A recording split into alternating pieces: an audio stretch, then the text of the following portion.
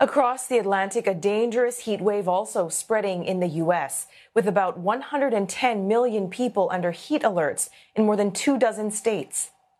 Federal and state leaders have urged people to get to cool places and to check on each other. This as temperatures, especially in the south and southwest, the darkest portions of the map you see here, soar to well over 37 degrees Celsius. On the eastern seaboard, New Yorkers have been urged to stay indoors to avoid dangerous conditions that can lead to heat stress and illness. And in Boston, at least 12 community centers have opened to anyone who wants to shelter and cool off. Scientists have blamed climate change for the searing temperatures from California to New England, and they've warned of even more intense and longer-lasting heat waves ahead. President Joe Biden has called the climate crisis a clear and present danger, speaking during a visit to an energy plant in Massachusetts that's harnessing offshore wind power. He said he'll take executive action in the coming weeks to address the worsening situation. It is literally, not figuratively, a clear and present danger.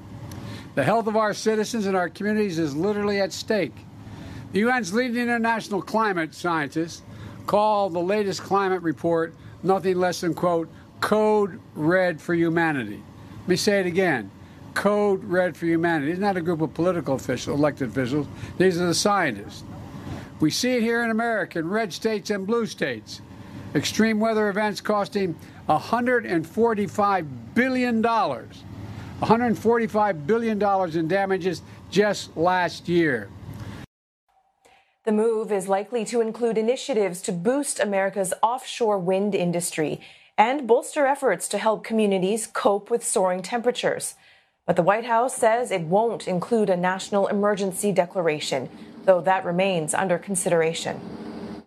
For more, Simon Marks joins us from Washington, D.C. Simon, President Biden's planned executive action comes days after Democratic Senator Joe Manchin dashed hopes for a legislative package of new environmental programs. Is the White House hopeful its actions alone can tackle this mammoth climate problem?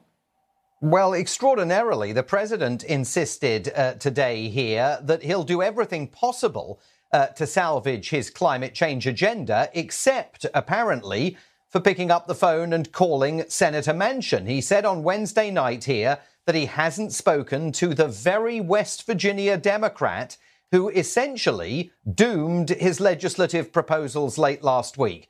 Now, the president also said he views climate change as an emergency, but he stopped short of declaring a formal state of national emergency with regard to climate change.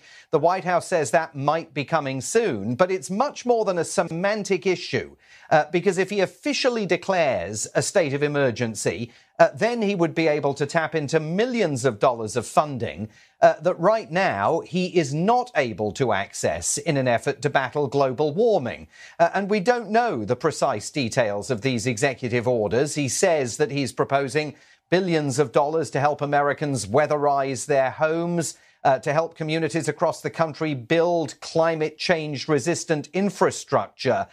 But very disappointed environmentalists here say those executive orders will not come close to helping the U.S. meet the commitments that President Biden himself made at the COP26 climate change summit in Glasgow only 8 months ago.